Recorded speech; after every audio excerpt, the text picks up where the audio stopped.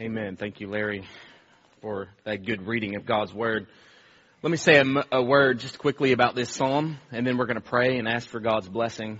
Some of you may wonder, well, what's the context of this psalm? What's going on here?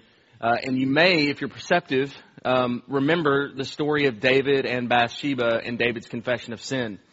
And that's exactly what this is David is writing this psalm on the back end of his great sin of adultery and then murder and just all the sin that was involved with initially starting with Bathsheba and his illicit affair with her.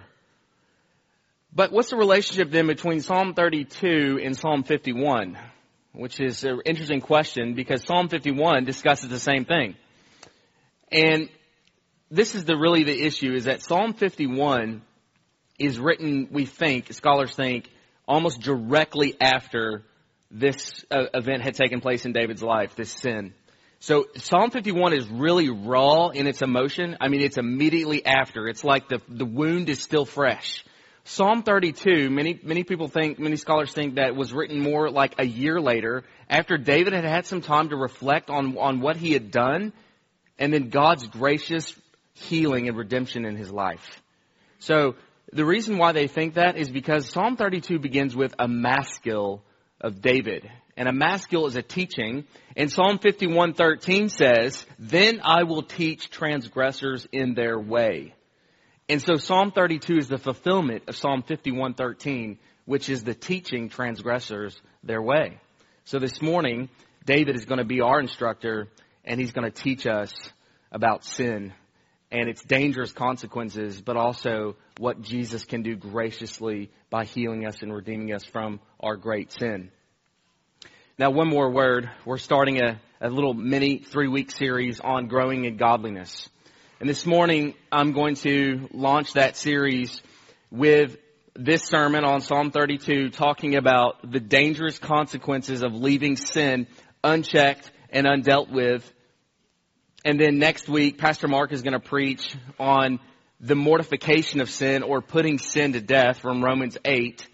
And then the third week, we're going to preach a sermon on new life, or walking in newness of life. So a little mini series on sin and walking in newness of life. Now this morning, it's not just going to be bad news.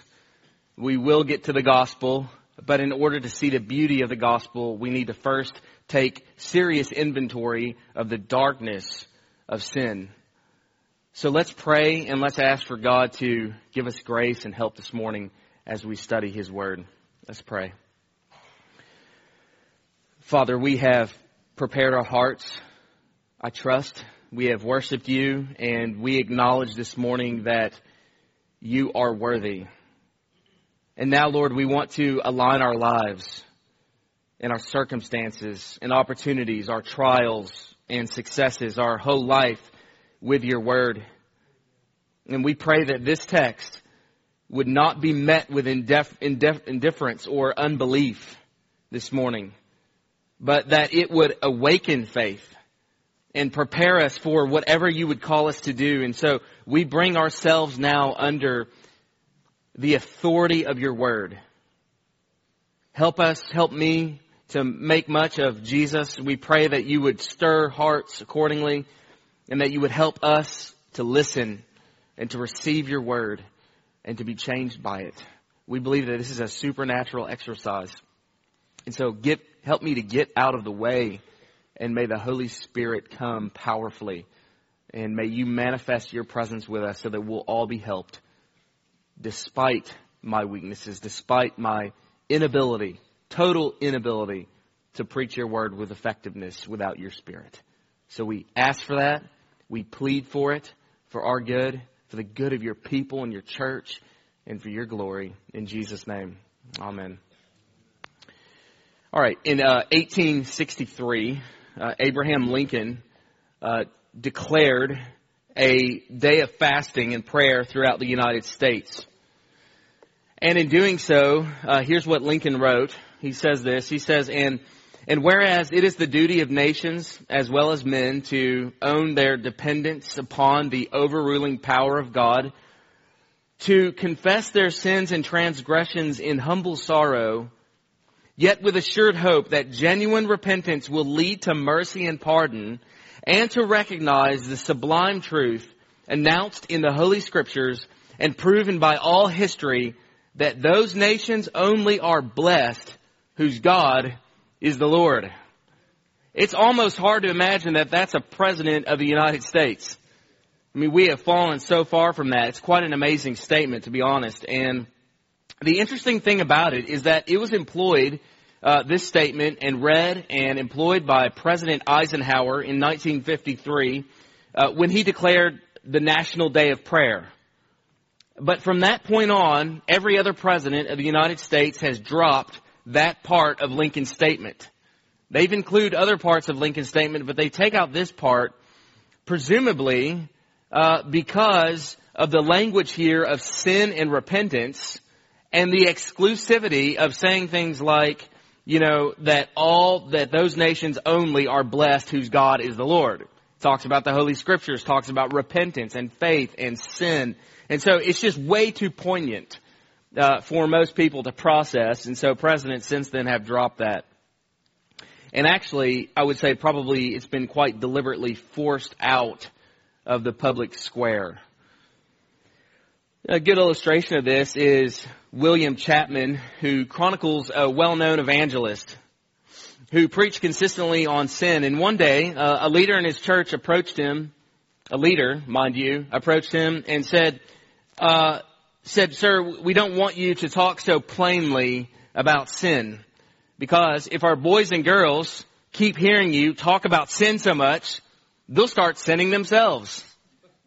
So call it whatever you want, Pastor, but please don't speak so plainly about it." Well, the evangelist stood up. He walked over to his closet.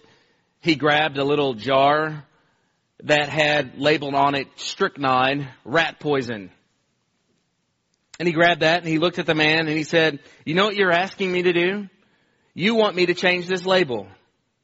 You want me to take off the label that says rat poison and replace it with a milder label, something like the essence of peppermint. But sir, the milder you make this label, the more dangerous you make the poison." And that's a good insight. And he's right. Because the more sin is redefined, the more dangerous it becomes. The truth is, sin is too expensive for us to indulge in. It does not come free of cost. We think we can freely sin, and therefore it's free, but it's actually very, very costly.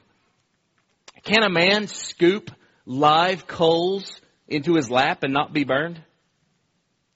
We just ask King David. He was a man that we are told that was after God's own heart, and yet he scooped live coals into his lap and he was burned big time by his sin. Just ask him. He'll tell us this morning. David, think about this, should have known better. He should have been at home. He should not have been at home, alone while his men were out fighting a battle. He certainly should not have been loitering on the top of his rooftop. He never should have set his eyes on Bathsheba to begin with. Or if he did, he should have taken his eyes off of her and run away. He never should have sent for her after he saw her. He never should have slept with her after he sent for her. He should have known better, but David sinned. And in the process, he got another man's wife pregnant. He should have known better, but instead he stooped low enough to get Uriah drunk, hoping somehow he would sleep with his wife and conclude that this was his child and not David's. He never should have arranged for Uriah's death. He should have known better about that as well. But David sinned again and again and again, and now Uriah is dead. He should have known better. Having committed adultery with Bathsheba and orchestrated the murder of Uriah, he should have confessed his transgressions, but he didn't. He kept quiet about his sin. He suppressed it. He shoved it deep down, thinking that maybe if I just kind of get it out of my mind and out of my sight, that, it'll be okay. Things will go away. I'll just ignore it, So he ignored the tug on his heart. He denied the pain inside his conscience. He numbed his soul to the persistent cries of conviction. He should have known better. What a tragedy. What a tragedy this is. Think about the destructive power of sin. All the good things that God had given to David, now, functionally speaking, in shambles. Wrecked. Ruined. A man of great stature, brought down to his knees through profound sin. You know, and I can imagine David in a more tender moment. I can imagine David looking back on all this and saying, what can wash away my sin? I can imagine him asking that question. And maybe this morning you're wondering the same thing. Maybe you're wondering, how in the world could I possibly be forgiven by a holy God? Right? There's that thing that you're thinking about right now, probably, that you know is like the dark stain on your life. You know that thing, you know what I'm talking about. That thing that nobody else knows about. That thing that maybe one person knows about. That thing that is just so shameful to you. So just, it just feels so bad to think about it. You want to suppress it. You want to just move on. But yet that thing is just there. And you ask, is it true? Can God possibly forgive me of such a thing? Can a holy God accept me despite of that? And Psalm 32 gives us the answer to that question. Now, if you're visiting with us this morning, as I said, we're in this 3-part sermon series on growing in godliness. And so for the next 2 weeks, we're going to talk about this because as human beings, we struggle with sin. While we can be believers and having been freed from this bondage that we have to sin, we still struggle with it on a daily basis. So we want to talk practically about what do we do? How do we slay our sin? And I think that conversation has to get started with just a desire to slay it to begin with. A desire not to suppress it. A desire but to bring it out into the open.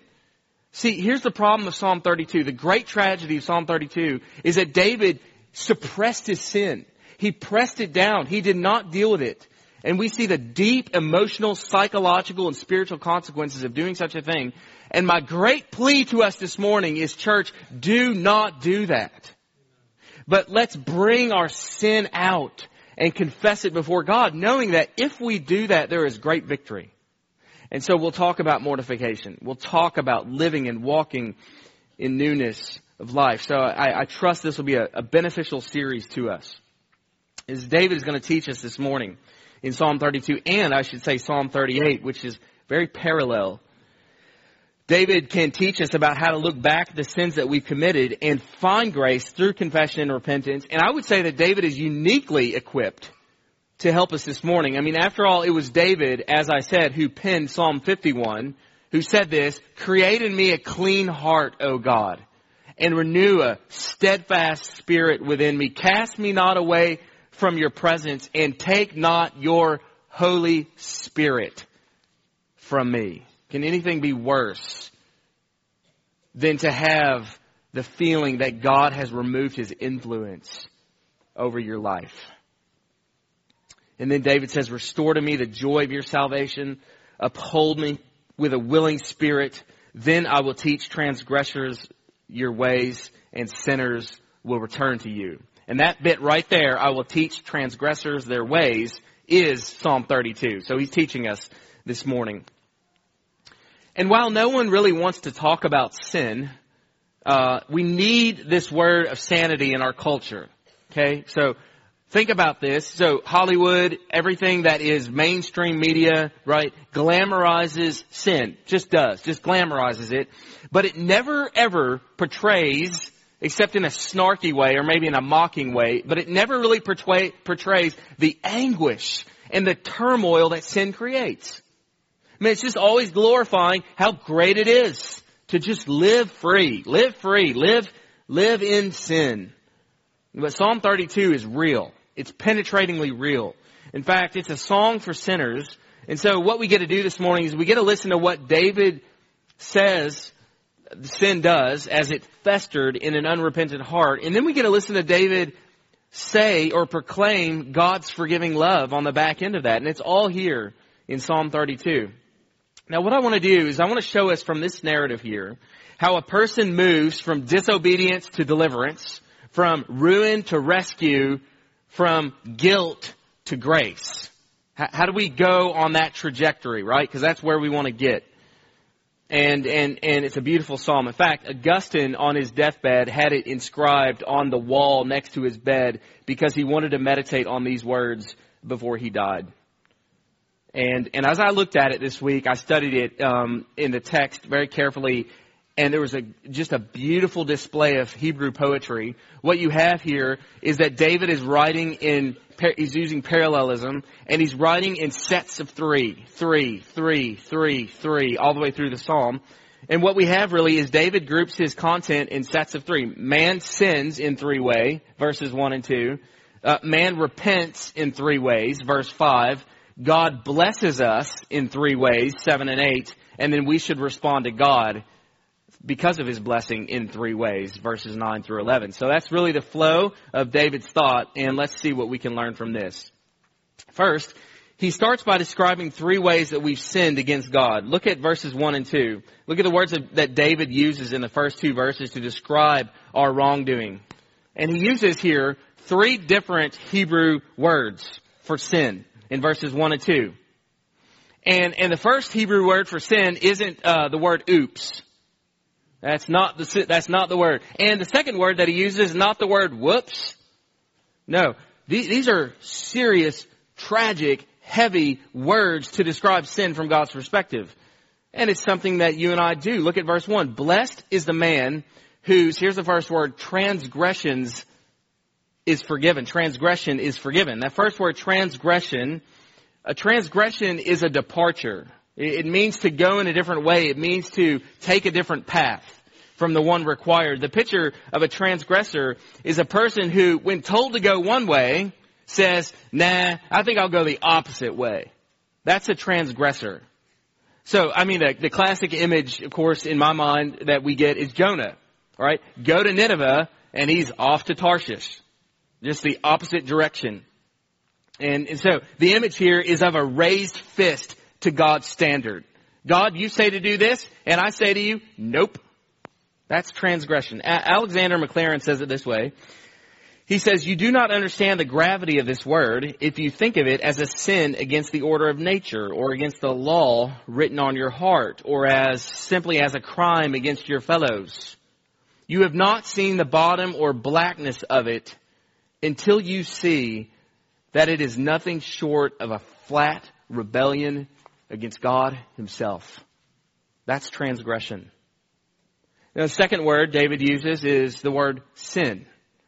Right? So this is the word that Paul uses in Romans 3:23. He says, for all have sinned and fallen short of the glory of God. This is a word that simply means to miss the mark, to fall short. But it's a serious miss, right? It's not like you kind of barely missed the mark. Right? It's not like you were really, really close, but you just kind of barely missed it. No, it's a massive falling short. It's a serious miss. And in fact, it's a disqualifying error. The picture is of an archer. You think of who pulls back his bow and he shoots it at the target. And not only does he miss the bullseye, but actually he just misses the target altogether. Just completely misses it. Or it's the guy who's playing basketball and he's at the free throw line and he just airballs a free throw. Just straight down to the ground. Just not even close. And everybody laughs at him. You know, like what a horrible shot that was. It's just so bad. It's the air ball, except unlike in basketball, it's not funny. It's not funny at all. It's tragic. That's sin. And then the third word that David uses is the word iniquity. So transgression, sin. Third one is iniquity. And this is the most holistic term of the 3 because it means corrupt. It means twisted. It means crooked. It describes sin in relation to ourselves. It includes not only our failures, but it describes the guilt attached to it, which is often the worst thing about it. It feels it's just this horrible, horrible guilt. And the image here is something that's just been twisted and mangled and bent. And so when you think about these 3 terms together, all the 3 of these terms describe our natural condition before God. The first describes sin as God sees it, a transgression. The second describes sin as the law of God sees it. And the third describes sin in relation to ourselves. And so this is where the story begins. This is who we are. And the problem is that by nature we don't realize this. We don't see ourselves the way that God sees us. Which is why I said earlier that the first step in recognizing sin actually is realizing who God is. It's understanding His character. It's understanding His standard, understanding what He requires of us, because you're not going to be motivated, I can assure you, to do anything about your sin. But I'll tell you what will motivate you to do something about your sin is when you start getting a hold of who God is and His greatness and His awesomeness and His holiness. And when you start to get a feel and a flavor of how serious God is, you begin to say, I got to do something here about my sin. I can't just sit back and do nothing. And therefore you start getting serious about it. Sometimes you hear people say things like, well, I don't go to church to hear about sin. I go to church to hear about God. Okay, well, the fact is, if you want to hear about God, then one of the first things you'll discover about God is that in His presence, you feel unclean. You feel unclean. You will understand for the first time that no matter how highly you or others have thought about your qualities, in the presence of God, all of it seems to disintegrate, and you actually begin to feel kind of insecure for the first time. Maybe you're just a really, really hyper qualified person. Maybe everybody's always told you how great and awesome you are. Maybe you do have a lot of gifts. Maybe you're just really charismatic. Maybe you're really, really gifted. And you've been told your whole life how gifted and successful you are. But I can tell you that when you're in God's presence, all that insecurity starts to creep in. And all of a sudden you feel like you're just nothing in His presence because God is so holy and so utterly and so awesome. And time after time in Scripture, this is what we see. When people encounter God, they feel themselves to be on the verge of collapse, of fainting in His presence. Even great men of God, even godly men. The prime example is Isaiah, who, when he experienced God's presence, what did he say? Oh, woo, boy, I really like this. This is fun. No, he says, woe is me, for I am lost. I am a man of unclean lips. And that's Isaiah. That's Isaiah who we're just sending out missionaries to the field. This is Isaiah who was sawn in two. Under great persecution, history says. This is Isaiah, and he says, I'm lost. I'm a man of unclean lips. Now, how can a godly man like that end up concluding something like that about himself? And I'll tell you how. It's because when he gets in the radiating presence of God, he feels himself to be utterly ruined. That's what a knowledge of God does for us. So we see this over and over in Scripture. And that's good that we see that because it shows us our need for God. So the worst thing is to go around thinking, well, I don't really need God. I'm pretty self-sufficient. So coming in contact with God helps us because we see our dependence and our great need for God. So God shows us our need for Him. Look at verses 3 and 4. That's what 3 and 4 is all about. David says, for when I kept silent, my bones, this is great imagery, my bones wasted away through my groaning all day long. For day and night your hand was heavy upon me. My strength was dried up as the heat of summer. This is very transparent language. Flip over to Psalm 38. And let me just show you how he carries on this same tone. Just go a few pages over Psalm 38. And just listen to some of this language. Psalm 38. He says, O Lord, rebuke me not in your anger, nor discipline me in your wrath. For your arrows have sunk deep into me, and your hand has come down on me. There's no soundness in my flesh because of your indignation. There's no health in my bones. There's that word bones again. Because of my sin. For my iniquities have gone over my head like a heavy burden. They're too heavy for me. My wounds stink and fester because of my foolishness. I am utterly bowed down and prostrate. All the day I go about mourning, for my sides are filled with burning, and there is no soundness in my flesh. I am feeble and crushed. I groan because of the tumult of my heart. Wow. I mean, what descriptive language. I don't know about you, but like I've been there, right? I mean, I've been there, and I've seen the grossness of my own heart. I've seen it. I mean, I saw it yesterday morning.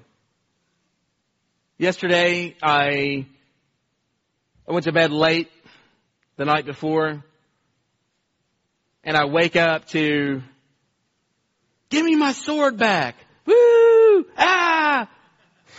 Just noise, And I look over, and it's 6:30 in the morning. 6:30, and I was in bed, I think, late, way past midnight. And I'm just thinking in my heart at that moment, I'm thinking, I don't want to be doing this right now. So I get out of my bed, very begrudgingly, walk in to my son's room, and I just said to them very sternly, I'm not going to listen to you scream and yell in the morning. You can stay up, but you have to whisper, and I don't want to hear any more noise. And I shut the door, sort of frustrated, and I went back to bed. A few minutes later, I wake up to this just moving around on my bed, just moving around, all this. And I'm like, what is it? Both sons are in the bed playing games.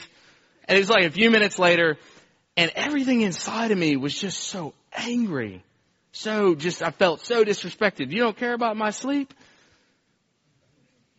And so I picked my son up. I walked him across the hallway. I set him down in the room, and I shut the door. And Tina looked at me and she said, what is wrong with you? I said, I'm angry. She said, what are you so angry for? And I said, and it was like a heart check moment. I said, man, my heart is just raw. What I should have done is in grace considered my boys and their hearts before my sleep. But I was driven by selfishness. So there's that moment where you're just like, I need to repent in front of my sons. And so I brought them back in, sat them on my lap, told them to forgive me for my short temper and my anger. And we had this tender moment. And of course, I love you, Dad. Real happy, ready to play now. And it was a good close, but it was a rough start. And I just see, and that's a mild example. Right? I mean, I have seen much worse than that in my own heart. Much worse. And you read this. I love the Psalms because they're just so real to who we are. I mean, I just read this. I'm like, I could write this narrative. Not as well, but these words fit me. This is me. And I walk out and just think, I'm so grateful for the Psalms. I want to live there because they speak into my situation so poignantly. And the language here is very transparent. David is admitting to hiding his sin, to concealing his wickedness. And we all do this. We hide our sins from each other. Right? Even from our own spouses, from our friends, from our community group, from our church, from our pastors, whatever. We just hide our sins. A man named Noel Coward, the famous playwright, pulled an interesting prank. Here's what he did. He sent an identical note, really fascinating, to 20 of the most famous men in London. Okay? And the anonymous note read this simply. It said this, quote, everybody has found out what you're doing. If I were you, I would get out of town. And supposedly, okay, the way history it goes or is penned, all 20 men actually left town. And that's funny because, but it's serious too. You're thinking about this. Why does something like that happen? It happens because guilt is the dread of the past. And pain that wells up within our heart because we've committed an offense or we failed to do something right. And we just feel like this man, like I'm just nervous that somebody else is going to find out what I've done because I can feel it so, like it's so palpable inside of me. And we just, it's like the other one that gets you every time is when somebody says, hey, we need to talk. And you're just like, well, what do we need to talk about? Well, I don't want to get into it right now, but I need to meet with you tomorrow. Well, I mean, that's pain. You're talking about 24 hours of just what did I do? And, and you're thinking about the worst possible scenario. And then, and that we're just driven like this. That's just who we are innate. We feel this. And David is trying to cover up his guilt to prevent shame, but it was futile. As Luke 8 says, for there is nothing hidden that will not be disclosed, and nothing concealed that will not be known or brought out into the open. And this is what Adam and Eve did. After they sinned in Genesis 3, what did? They sewed fig leaves together in order to cover themselves. They were conscious of being exposed before God, but Adam and Eve's covering, of course, was not enough to take their guilt before God. They needed a better covering. They needed a God covering. And to symbolize this, what does God do? He clothes them with skins from an animal. And what God is showing them actually in doing that is He's saying that true covering for sin requires the shedding of blood. So I've got to kill an animal in order for your sin to be covered. So here's skins, and these skins came as a result of bloodshed. And that's what we see at the very beginning of Genesis. And we hear echoes of Hebrews 9:22 in that without the shedding of blood, there is no forgiveness of sin. Now back to David in verse 3. He's keeping silent about his sin. He's hiding it. He's trying to cover it up. He's busy just suppressing it. But notice what God is doing. While David is working to conceal his sin, God is working to bring it out into the open. While David is running from God, God is running after David. While David is silent, God is speaking. In verse 4, David says, "For day and night your hand was heavy upon me." God is using David's sin of hiding to reveal his need for him. God is making David miserable. It's preparation for repentance. And notice that God is the one who starts this process. He's the one who takes initiative. And I just want to encourage some of you parents this morning who maybe your son or your daughter, or maybe they're older or maybe they're younger. You're just having a hard time with them. They're lost. They're rebellious. They're far, far, far away from God. And I just want to encourage you this morning that even though your kids, maybe their hearts are hardened, or your spouse or whoever you're thinking about this morning, maybe their hearts are hardened. But I want you to hear me this morning is that you're not running out of hope. And here's why, is that your hope for them is not tied to your parenting. It's not tied to your being a perfect mom or a perfect dad. Your hope for your children is tied to God. To the fact that God will run after them. God will meet them with His grace. God will run them down, and He can do what you can never do. Because through the power of the Spirit of God, He can regenerate hearts in a moment. So all you need is God. You just need God. And again, maybe some of you are here as a non-Christian. You're exploring Christianity, and maybe you've been silent about your sin. Maybe you've been hiding from God. Maybe you've been running.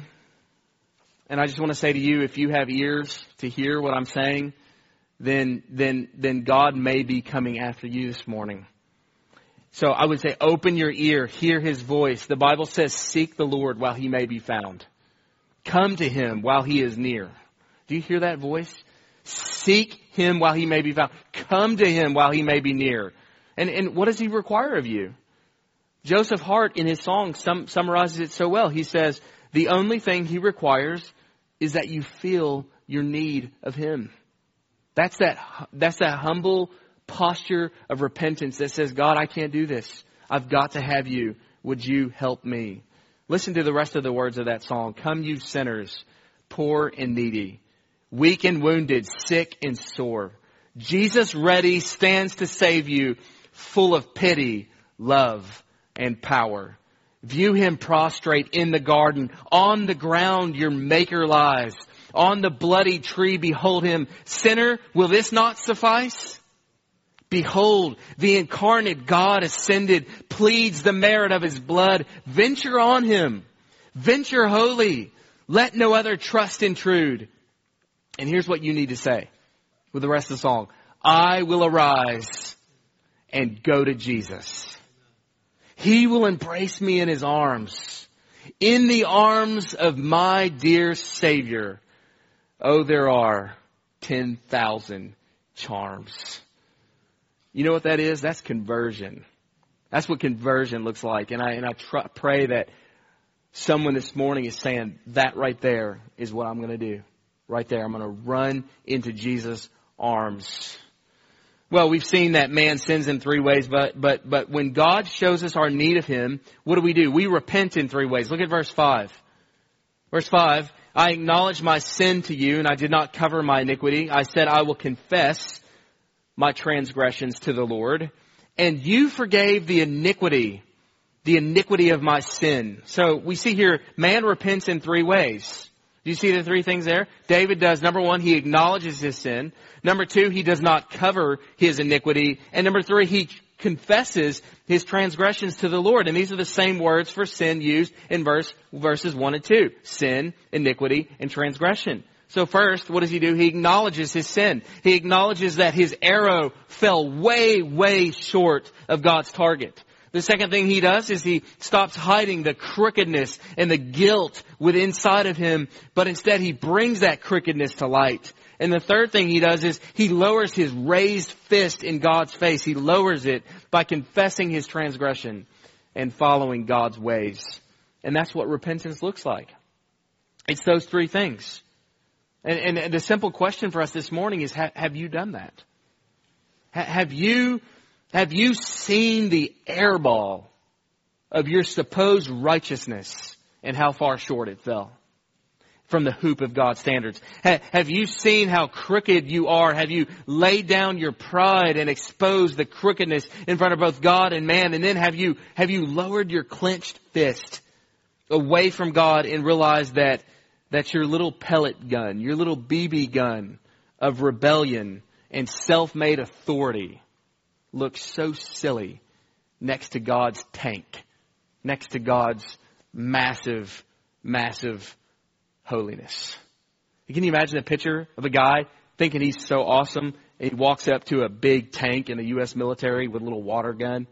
He's like, I'm going to get you guys. And there's this huge tank staring down at his face like, are you serious, man? And that's what we do when we walk up to God with pride. I mean, it's even worse than that. I'm just trying to find a word picture that just gives us an idea of how foolish this is. So do what David did. Acknowledge your failure. Stop hiding your sin. Confess that God's way is right. And then, do you see that little word there in the text that says Selah? Selah. So it's in the margin next to verse 5. That just means pause and just take notice. Just take a moment and just reflect on this. And so let's just do that right now. Can we just stop for a minute and just pray? Let's Selah. Let's just pray for just a minute. Let me pray. Father, we stop. We stop here, and we want to just say with David that this is who we are by nature. This is us. We have covered our sin. We've tried to hide it. We have kept silent. Our bones have wasted. We have groaned.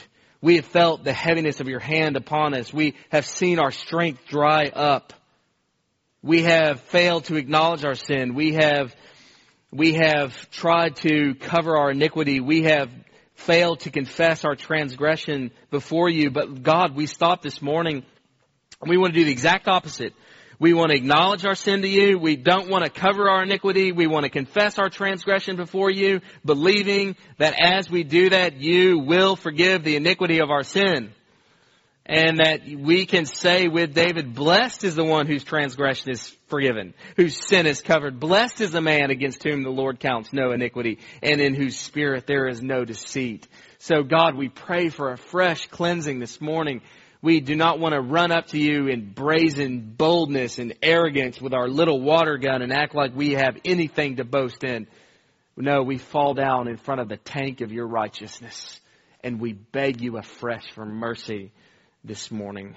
Thank you for this text. As we continue through it and we see now the Psalms shift, pray that hope would rise as we see Christ and all that He's done for us. In Jesus' name. Amen. Well, folks, the psalm shifts here, okay? It shifts. It shifts in tone, and hope rises, and we see that God blesses us in three ways upon confession. So the gospel's coming, okay? The good news is coming. What happens when we repent of our sin? What happens when we stop trying to hide? Does God shake his head at us and say, well, sorry, man, you're just too late. You know, I put up with you long enough and it's too late. Does God rebuke us for being so presumptuous as to ask for forgiveness? No. You know what God does? He does exactly what we ask for. When we ask for forgiveness, he forgives us. And you know what? He doesn't do it begrudgingly. He immediately and decisively forgives us. God stands ready to forgive. And he does that in three ways. Look at verse 1. Blessed is the one whose transgression is forgiven, whose sin is covered. Blessed is the man against whom the Lord counts no iniquity. There it is. He forgives transgressions, he covers sin, and he does not count our iniquity against us. It's amazing the parallelism here in this text. He does not count it against us. Praise God. When the burden of sin was weighing down on David, he acknowledged his sin before God, and God lifted his burden. Just lifted it. Our burden was lifted at the cross as Jesus places it on his own shoulders. Think of these words in the song that we sing. My sin, oh the bliss of this glorious thought. My sin, not in part, but the whole, is nailed to the cross, and I bear it no more. Praise the Lord, oh my soul. I don't bear my sin anymore. Jesus bore it for me. Now we know why David starts the psalm with, blessed is the man whose sin is forgiven. Blessed, another word for happy. Happy is the man. Anyone happy today? Anyone happy today that their sin has been forgiven? Now I realize that the first 20 minutes of this sermon was like sad and morose and dark and sort of, man, this is horrible. I see my sin. But shift with David here in the psalm. Take a moment, turn the page. Is anyone here happy now? Happy that God has stepped in and rescued you in the midst of your darkness, has forgiven you, has won the day, has achieved victory and triumph in your life. This is not ultimately a sad psalm. This is a happy psalm. This is a gospel psalm. It begins with celebration and it ends with celebration. And think about this. That word happy or blessed in verse 1 is spoken to perfect people? People that have never messed up? No, it's spoken to sinners. Great sinners. Sinners who have repented and found forgiveness in a gracious God. Tim Keller says, Jesus is the only Lord who, if you receive him, will fulfill you completely. And when you fail him, will forgive you eternally. And that's why, you can stack up the Christian God against any. And so Heath, can you just imagine the difference between this and what Islam teaches? It's just, that's just profound. That's profound. Okay. So let's herald this gospel. Okay. Because this is what people need so desperately. All right. So number 4, then God relates to us in 3 ways. So if you're forgiven, covered, and clean, then you have a new and restored relationship with God. And that means that God relates to you in new ways. And the text mentions, again, how many? 3.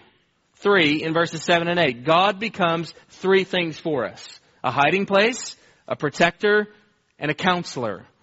First, David says, you are a hiding place for me. What is a hiding place? Verse 6 helps us.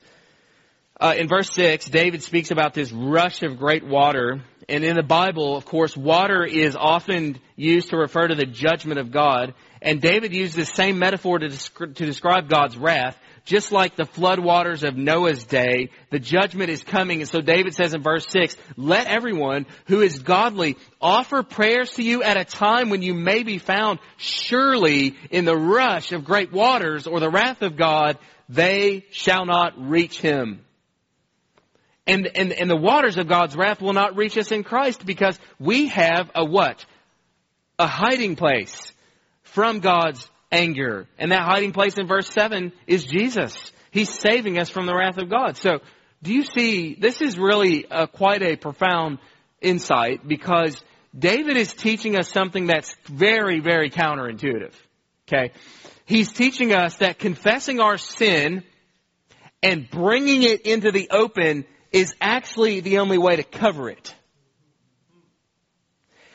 He's teaching us that coming out of our own hiding is actually the only way that we can really hide from God's wrath. So Christ is our hiding place. If you hide yourself, the wrath of God is for you. But if you come out of hiding and let Jesus hide you, you will be saved from the wrath of God. But then secondly, He protects us from trouble. Verse 7. He stands in the way of all that threatens us. We're hidden under the shadow of His wings, and He preserves us spiritually. He preserves our faith. And so Jesus said in John 10, what did He say? My sheep hear my voice, and I know them, and they follow me, and I give them eternal life, and they will never perish, and no one will snatch them out of my hand. So He protects us. He hides us. He protects us. And then finally, verse 8, He counsels us. I will instruct you in the way you should go. I will counsel you with my eye upon you. And notice the intimacy of this language. With no introduction or transition, the speaker changes identity.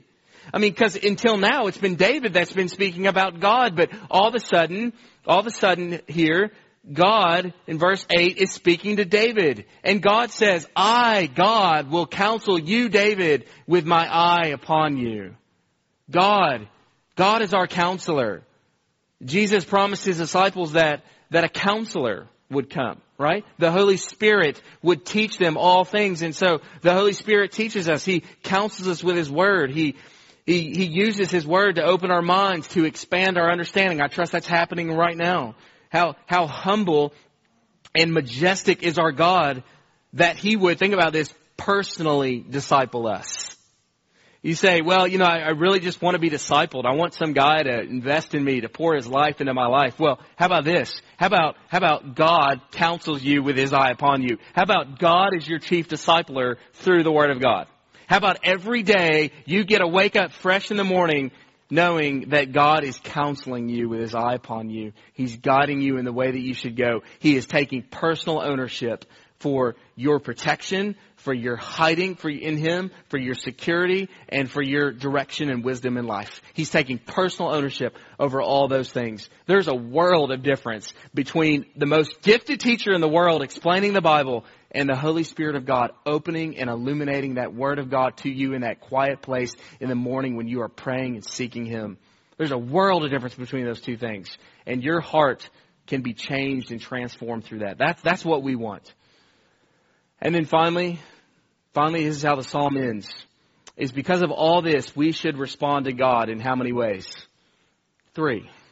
3 ways, verses 9 through 11. Verse 11, be glad, rejoice, and shout for joy. And friends, I want us to be, I was thinking about this today, I want us to be, can we be playful here for a minute? I want us to be the most joyful church in this city. Okay? It's not a competition, but I'm just saying, we are responsible for this body. Okay? You're responsible for this body. We look after each other. Can we just be the most joyful people?